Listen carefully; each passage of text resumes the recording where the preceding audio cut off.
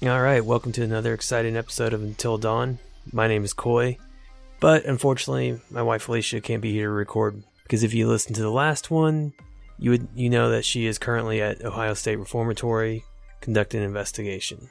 But I know she'll be here for the next one, and I'm sure she's going to have some great stories to tell us.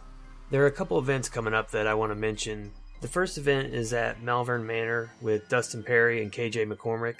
This is going to be on May 20th, so it's right around the corner. So if you don't have your tickets yet, I suggest you get out there and get them. You can find out more information and tickets at nickgrofftour.com.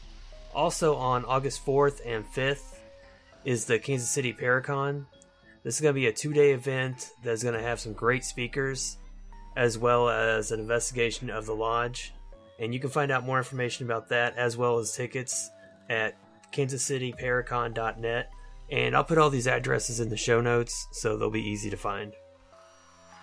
So before Felicia left to go to Ohio State Reformatory, we went and saw a movie called Phoenix Forgotten, which is about 3 teens who go into the desert shortly after the Phoenix Lights, hoping to document the strange events that are occurring in their town. They disappear that night and are never seen again. Then 20 years later, the sister of one of the kids begins looking for them. That's pretty much all I'm going to say story-wise, in case someone hasn't seen it and wants to. I will say that it's found footage, kind of like The Blair Witch, so if you like that, that's good. If not, this movie may not be really for you. But the reason we went to go see it was because it was based on the Phoenix Lights. So prior to going to see the movie, I didn't actually know a whole lot about the Phoenix Lights. I knew of it. Of course, it happened in 1997. I'm not going to lie. I was like 15 years old, so... And if I remember correctly, I want to say I've already moved back to the Midwest from California at this time, and I don't remember hearing a whole lot about it. Maybe if we'd still been living in California at the time, maybe would have heard more just because of where it was located. So when this movie came out, I found it really interesting, and really enjoyed the fact that it was based on true events. And not how some stuff says it's inspired by a true story, but it's actually inspired by a true story that has nothing to do whatsoever with the movie. This was obviously tied into the events that happened. So after we saw the movie, I kind of started looking more into the actual event that occurred, and decided that this would be a great topic to do a show on. So let's take a quick break and get into our main topic, the Phoenix Lights.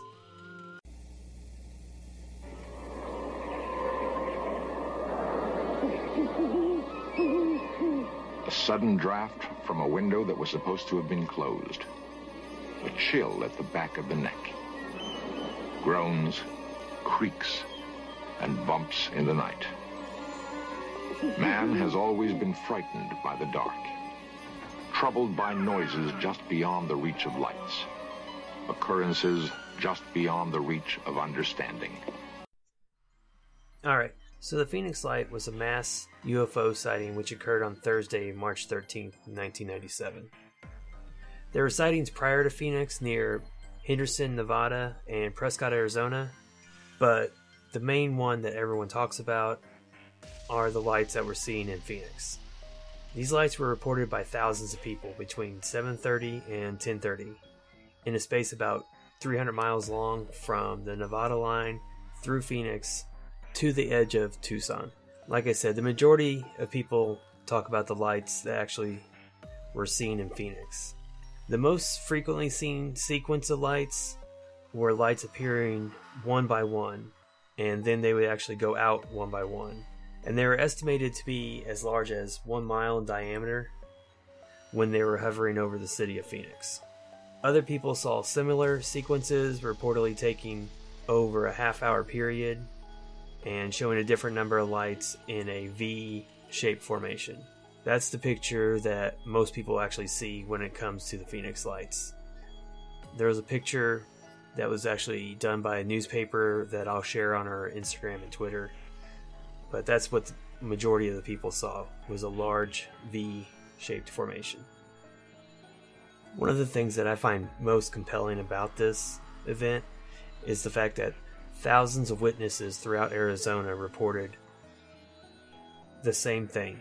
A silent, mile-wide V-shaped craft with a varying number of orbs on the bottom of it. And a significant number of witnesses also reported that the craft was silent and that it flew directly overhead at a very low altitude. I was able to find a video interview that was done after the incident of Tim Lay. Him and his family first saw the lights when they were above Prescott Valley. He says he was about 65 miles away from them. So I'm going to play the audio from that interview now, and I will put a link to the video in the show notes in case anybody wants to watch the interview.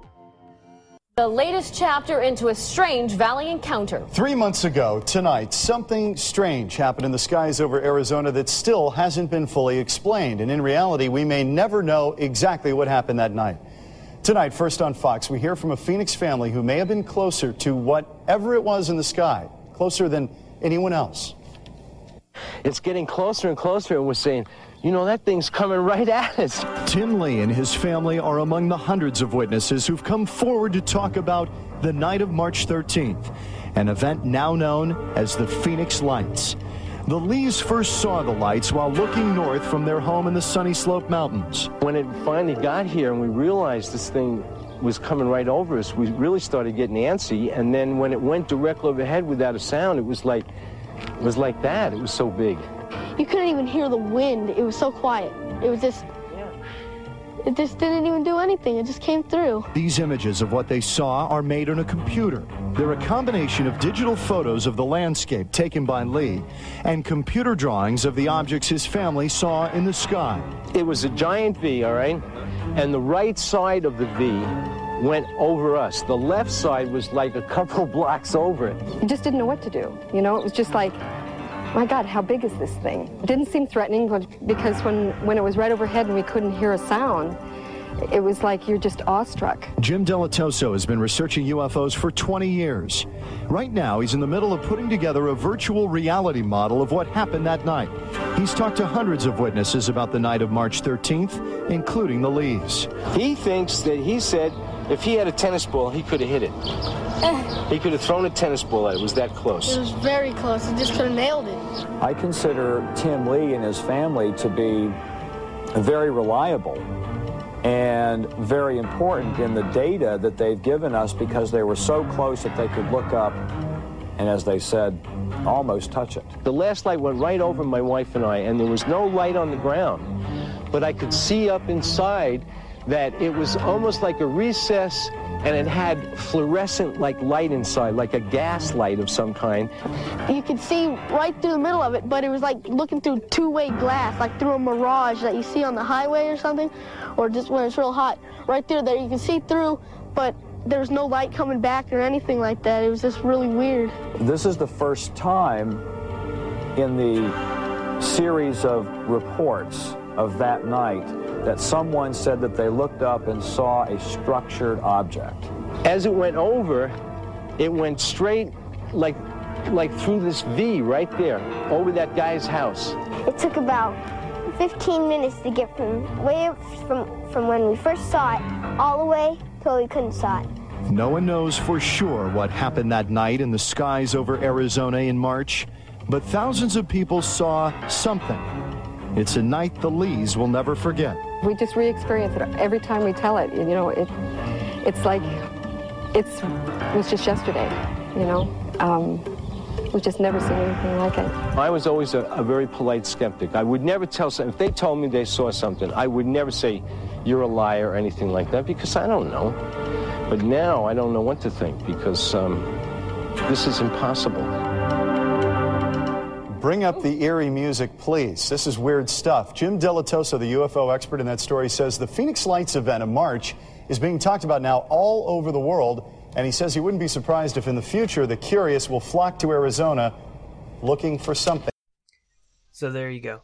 I felt that interview really showed how people responded to what happened as well as what they saw, and really how much of a big deal it was, because you certainly don't see families on the news today talking about seeing UFOs. Of course, not all the responses to the Phoenix Lights work quite like that one. Of course, the U.S. Air Force had a much different response to the Phoenix Lights and explained that the event in Phoenix was from slow-falling, long-burning illumination flares that were dropped by the flight of 4 A-10 Warthogs. They were doing a training exercise at Barry Goldwater Range at Luke Air Force Base. Their explanation was that the flares would have been visible in Phoenix and that they would appear to hover due to the rising heat from the burning flares. This would create a balloon effect on the parachutes, which would then slow the descent of the flares, which, in my opinion, is completely feasible, minus the fact that people saw the lights over a 300-mile stretch and that they were moving in unison over the city of Phoenix. But that's strictly my opinion. Not to mention the fact that if the flares were dropped by an A-10 Warthog, I imagine somebody would have either seen them being dropped or heard them when the A-10 Warthogs were flying by dropping the flares. There was other responses though. Frances Barwood was a city councilwoman in 1997 in Phoenix who launched an investigation into the event. She said that of the over 700 witnesses that she interviewed, the government actually never interviewed a single one. The reason that she launched an investigation into the event was prior to the city council meeting, she was asked by some residents of Phoenix what was being done about the event. She didn't know anything about the event when she was approached, so she went ahead and brought it up in the city council meeting. When she did so, she was completely ignored. They acted as if she did not even ask a question at all. And then after the city council meeting, she was actually approached and was told that she should not have brought that up. And that may be because the city government had a completely different response in mind. Shortly after the incident occurred, the Arizona governor at the time, Fife Symington, held a press conference stating that they had found who was responsible. And he then proceeded to bring his aide at the time on stage dressed in an alien costume.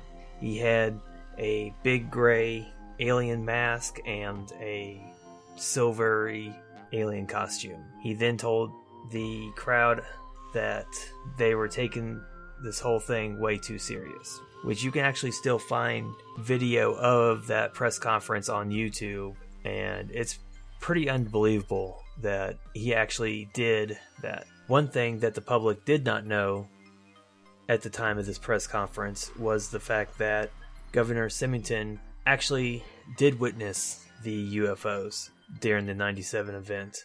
He just chose not to go public with that information at the time. Of course, that could have been done for multiple reasons.